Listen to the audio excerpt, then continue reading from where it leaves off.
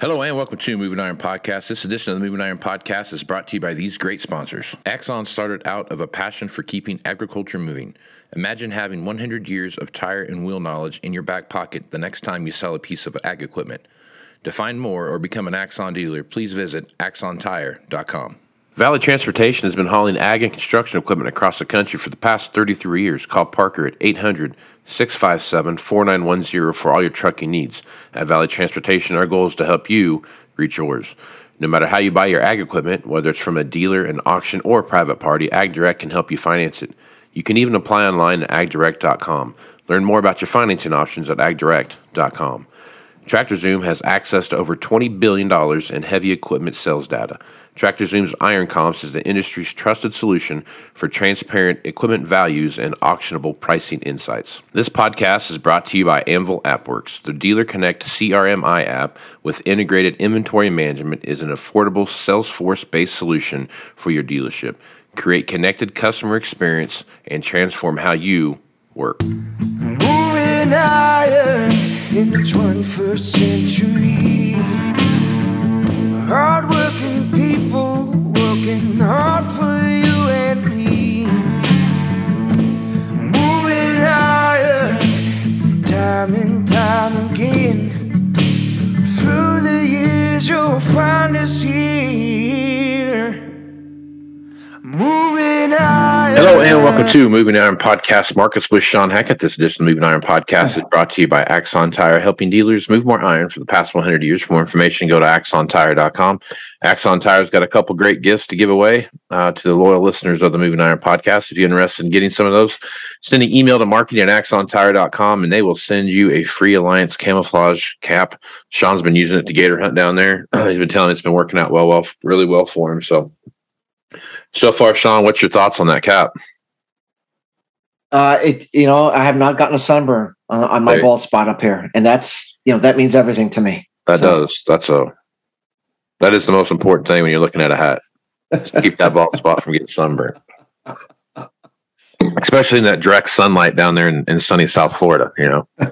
That's for sure. Right on. So if you want one of those baseball caps, send an email to marketing@axontire.com and they'll be sure to send one over to you. Send me an email at movingironpodcast@movingironpodcast.com and I will make sure to get out to you a $50 discount if you want to sign up for the Moving Iron Summit coming up here in September 11th through the 13th in Nashville, Tennessee.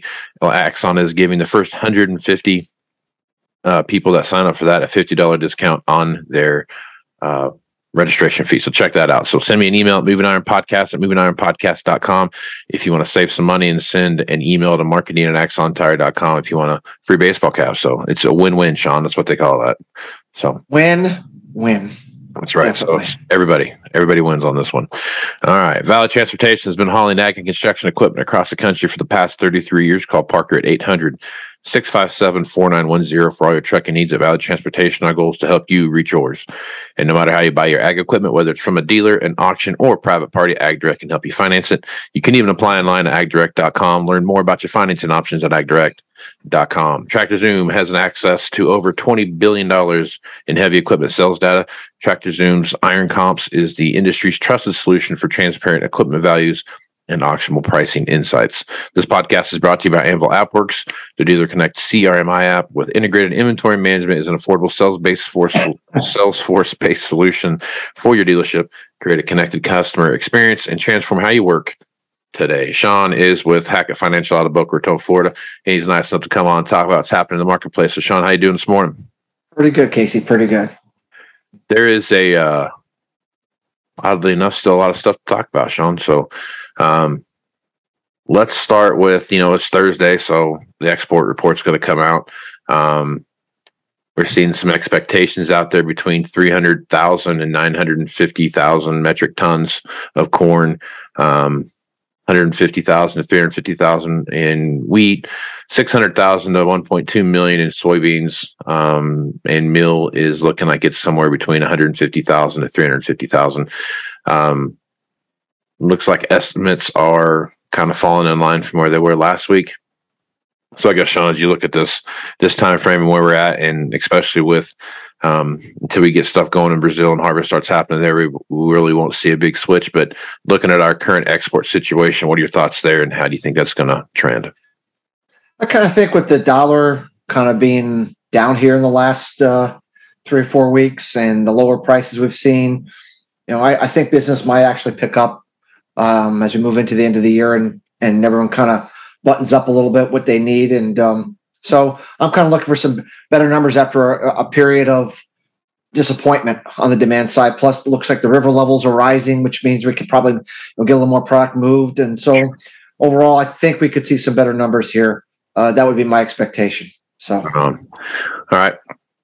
So, we've talked a little bit about what we see happening over in the Black Sea region. Quite well, we've talked quite a bit about that. But I mean, you're looking at Putin puts out a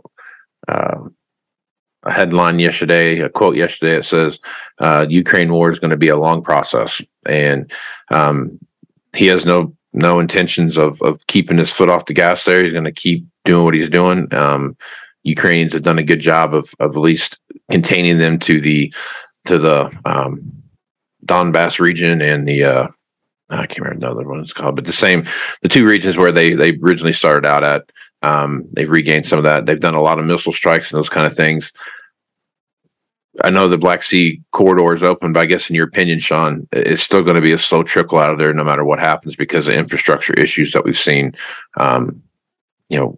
devastated during this war. So looking at that Black Sea region, how much effect do you think that's going to continue to play on the overall marketplace? And then how do you think that fits into the 23 exporting of grain out of those areas, especially with the amount of grain that they have in those areas?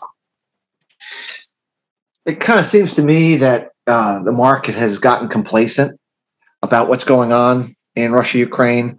The market's totally, like wheat market, totally, pretty much taking the entire geopolitical premium off. I just don't think it's going to stay that quiet. We've sort of been in a situation where everyone just says, okay, the grain is moving to some extent right out of Ukraine. And we're just sort of in this, it doesn't, Russia hasn't made moves. The market's gotten comfortable. This is just a situation for the foreseeable future. I just don't think, first of all, I don't think that Putin is going to go out without a fight. And I don't believe the people that want his job are going to let him go without a fight. So It just seems to me that as we get into the new year, it just seems to me that something's going to happen there to re-escalate that situation and possibly shut this corridor down again. And like I said, I just think the market's gotten too complacent, too nonchalant about what's happening over there. And we may see that situation emerge as a driving force here. And if it does, then obviously something like the wheat market or potentially even the energy markets, could very quickly put some premium back on. I just think the market might have gotten all carried away at the beginning last year when they took prices up, and I think they're getting equally too complacent right now. So I'd be looking for some kind of an escalation as we get into the new year on some new initiative that shifts the psychology of the market right now from what it is. Yep. Let's talk about oil a little bit here as we head into looking at inputs for the coming year here. You see a pretty sharp decline in the price of oil from what we've seen here at the high of the first of the month. We had a little over $80 here at the first of the month, and now we're down about $10 almost on that from where it is today. Looking at that, Shawn, what are your thoughts on oil, and what are some of the driving factors? Because that's been a pretty big hammer hitting oil here the last couple weeks. Well, we know that the economy has a lag effect between rate increases, liquidity reductions, and demand. And so we're reaching that 3 to 6 month delay window where we're really going to see demand back off. And at the same time, we're still dumping strategic petroleum reserve on the market. So you have a double whammy of excess supply coming in at a time that demand's having its lag effect. Obviously, it appears that the administration, the U.S. administration, is betting that all the SPR that they've dumped, they might be able to buy back, in the first quarter of the year or the first half of the year as the economy reaches its trough. And that seems to be what the strategy has been so far. The strategy's worked so far. But can they buy it all back, or a good portion of it back without moving the market? Time will tell. But it's not rocket science, to know that the U.S. economy, the global economy, and obviously the on again, off again, on again, off again, on again, off again reopening talk out of China, which is 2 steps forward, 2 steps back. Is just not giving a lot of optimism that demand for energy, is going to be robust here.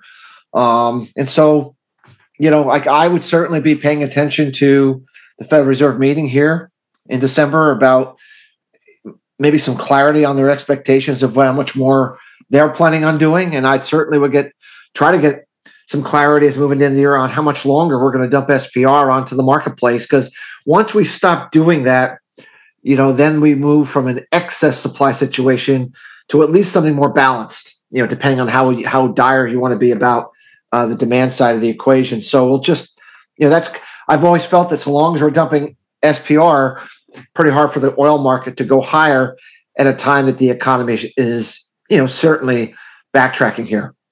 Right. But I think the kind of the double-edged sword of that is, as soon as the government starts buying back mass quantities of oil to refill the strategic reserves, the price is going to come right along with it, correct? Is that? Well, I think the government's betting that the gap between production and demand will be such that they would be able to come in and buy, maybe move it up some, but not move it up a lot, because they'll be buying at a time of trough demand. I'm not sure that's going to be correct.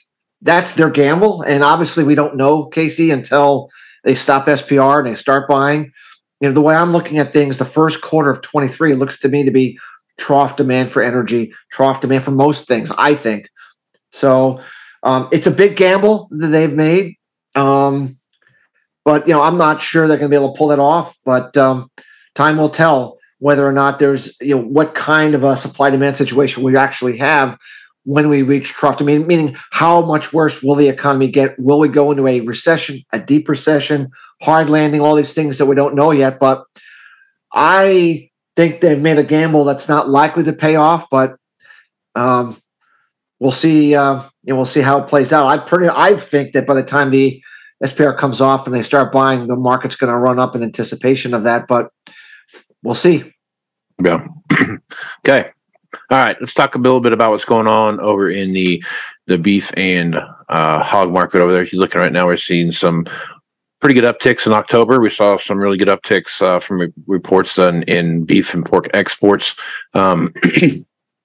Watching that move throughout the last couple of months, you've seen both of which kind of get battered a little bit, mostly on the hog side, but the beef demand still seems pretty high, even with all the pressure that we see in front of them. So I guess, Shawn, you're looking at, let's start with the beef market first. You've talked pretty extensively about this, that you're expecting to see something in that first quarter where there could be a bit of a slowdown in the beef production side, or I'm sorry, the beef what's what I'm looking for, Shawn? On the money side, making some money on the beef side. So I guess looking at that, Shawn, what's your thoughts there? Yeah, we've really seen the livestock markets roll over this week, Casey. It's not been a good week. Cattle really rolled over. Yep. And I think that, like I said, as we just talked about crude oil and the demand, I just think the trough of demand is, here in the first quarter. And I just don't think that I still think, even though the animals have thinned out and even though the slaughter rates are probably going to fall, I just don't think that they're going to fall enough to offset the reduction in demand. Holiday season demand ebbs, of course, in the first quarter. I think the market's starting to price in that reality, Casey. And when I really look at where I think the imbalance is going to be, it really looks like to me it's going to be sometime later in the second quarter onward, where we've reached trough demand. It's starting to come on the mend, and those animal feeding units get down to a level that creates a deficit, a supply deficit versus demand. But I don't see it happening. I think we're going to have too much beef and not enough demand here into the first quarter. And that means the livestock sector, this rolling over this week, could be the beginning of a trend here for a while. And we've continued to be worried about that. And I continue to want to make sure that livestock producers, button up their cash sale needs on their animals and protect the first quarter. I just think it could be a little ugly here until we get to the good side of the equation where the prices start to head higher. There's a mismatch and they get chances to really, get some good prices again. But I just don't think that's the first quarter. And it looks to me this week might be the real reversal down that starts that process. So on the flip side of that, are you seeing, like you just talked about, hogs had a big rollover too this week, and you're looking at hogs and poultry and all these different things that are going to substitute the higher priced beef costs that we see at the store right now. I guess as you're looking at that scenario, what are your thoughts there going in the first quarter? Well, the way I always look at it, there's a certain amount of meat protein that's available, from fish to chicken to pork to beef to whatever else that you like to eat. And that demand's going to fall. Now, whatever that means, the pie is going to shrink. And so, obviously, whatever demand there is, they're going to be value buying. They're going to value buy what they think they can afford. They're going to value buy what they think they need. But the pie is going to shrink sufficiently that even though, let's say, pork may benefit to some extent from beef, or that pork might benefit to some extent from, the avian flu and reduction in chicken supplies, I just don't think the pie is big enough, even in that context, to support prices. I think all of them have to fall, Casey. I guess is what I'm getting at. Now, maybe beef prices fall more and, chicken prices fall less, but I don't see the overall pie of meat protein demand being sufficient to bid up any protein markets at this point. And so it's just a question of, which weight's going to fall faster than another. But I just think it's an overall bearish period for meat prices overall heading into the first quarter. And once we reach trough demand, then we take another look at how far down did we come, and then start looking at signs that the Federal Reserve and the economy might be on the mend later in the year. And then the market has to again, get ahead of itself as those animal feeding units really fall off significantly into the second quarter onward. So that's kind of where we're at. But I just think it's a bearish environment for all meat proteins, but probably exceptionally so for the beef side. Yep. Okay. As we are heading into 23, we talked pretty extensively here about Glassberg cycle and what that's going to affect, and what we see as far as the water vapor there put in there by Tonga when it went off, and what that effect is going to look like. Last time we talked about what we saw happening with the volcanic activity and those kind of things, and what we see happening there. So I guess, Shawn, as you're looking at stuff right now, I guess what's the best indicator that you're going to be able to say that we are headed into that Glassberg cycle in 23 or 24 instead of 25? What's that best indicator to really keep your eyes open for? We're going to be looking at what's called the multivariate ENSO. It is a measure of 5 different variables that constitute El Nino, La Nina. So, obviously one of those variables is the sea surface temperatures of the Central Pacific. That's one of the variables. But there's a lot of atmospheric variables. So I guess the point is this, Casey. A lot of times you can have those sea surface temperatures warm, but the overall atmosphere isn't responding in the way that actually produces a La Nina or an El Nino. So the key is, do we get the multivariate ENSO, that's ENSO, to give us the signal that we're going to get that indicator into El Nino territory in time for a good growing season for the United States. And so looking at where I think we need to be, there's a trajectory, historical analog trajectory, that the multivariate ENSO, if you're going to go from La Nina to El Nino, needs to be at a certain spot by February if you're going to be able to develop an El Nino on time. And so we're essentially going to be looking to see if that right now it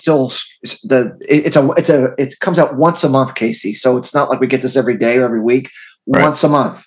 The last month reading was still negative 1.8, which is strongly La Nina. We would need that figure or that, that reading. We really need to see that reading come down to, neutral to minus 0.5 by February to be on a track for El Nino spring, summer. If we don't get to that level by February, then there really isn't an example that as far back as we can go with that, because that indicator goes back to 1850. So we can track it going back to 1850, and we know, the minimum level we need in order to generate an El Nino within the spring, summer of the year that you're in. So if we don't get to that level, Casey, then that's where we're going to say we're not going to get it. Doesn't mean we won't get it, just we're not going to get it on time for the U.S. growing season. Meaning, if we get El Nino in the fourth quarter, okay, that's fine, but that's too late for the growing season, meaning that's the point that we would pivot towards more of a probability for the Gleisberg cycle 1 in 100 drought to trigger in 23 versus what the historical cycle is suggesting, that we get El Nino and we move into 24, 25. So that, to me, Casey, is the key metric to follow. And it's really the February reading of the multivariate. And so, like I said, there's 5 variables, atmospheric and sea surface temperature variables, that are associated with El Nino, La Nina. We'll get that number from NOAA. We'll get that number probably by mid-March, I believe, is when the reading will come out. So by mid-March, we'll have a good idea of whether we're on track or not. And that still leaves plenty of time to take counteraction if it looks like that we need to plan on Gleisberg in 23 or not. But that's when we're going to be, making that important determination, is when that number comes out. And we're going to be following the sea surface temperatures too, Casey. And it's not like that's the only thing we're looking at. But you asked what's the most important variable is the atmosphere has to link up and say we're there with El Nino, La Nina. And if it doesn't get to a point that we need it, then then we're going to have to pivot. And so we have some time still, but by mid-March, we'll have a really, really good read on what we ought to be preparing for. If our current forecast is on track, or if this tongue eruption has distorted or delayed the cycle until later on in 23. And right now, as of this moment, it's too early to tell. Which is, like I said, we're going to get another reading.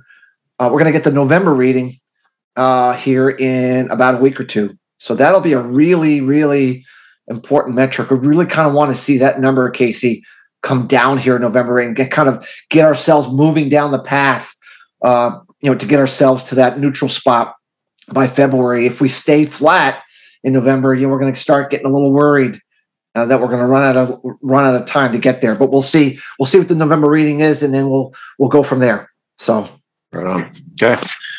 Well, good stuff as usual, Shawn. Folks want to reach out to you and get more information about what's happening with Hacket Financial. What's the best way to do that?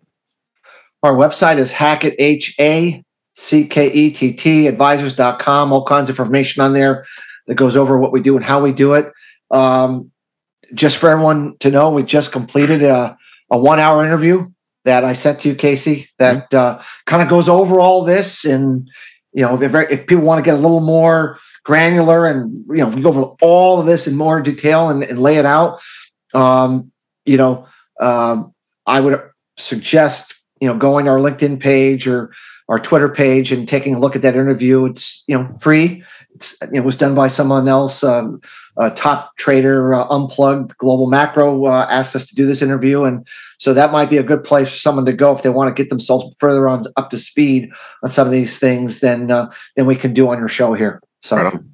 And I'll link back to that stuff on my page when I release this out. So, Shawn, good stuff, man. I really appreciate you being on the podcast, man.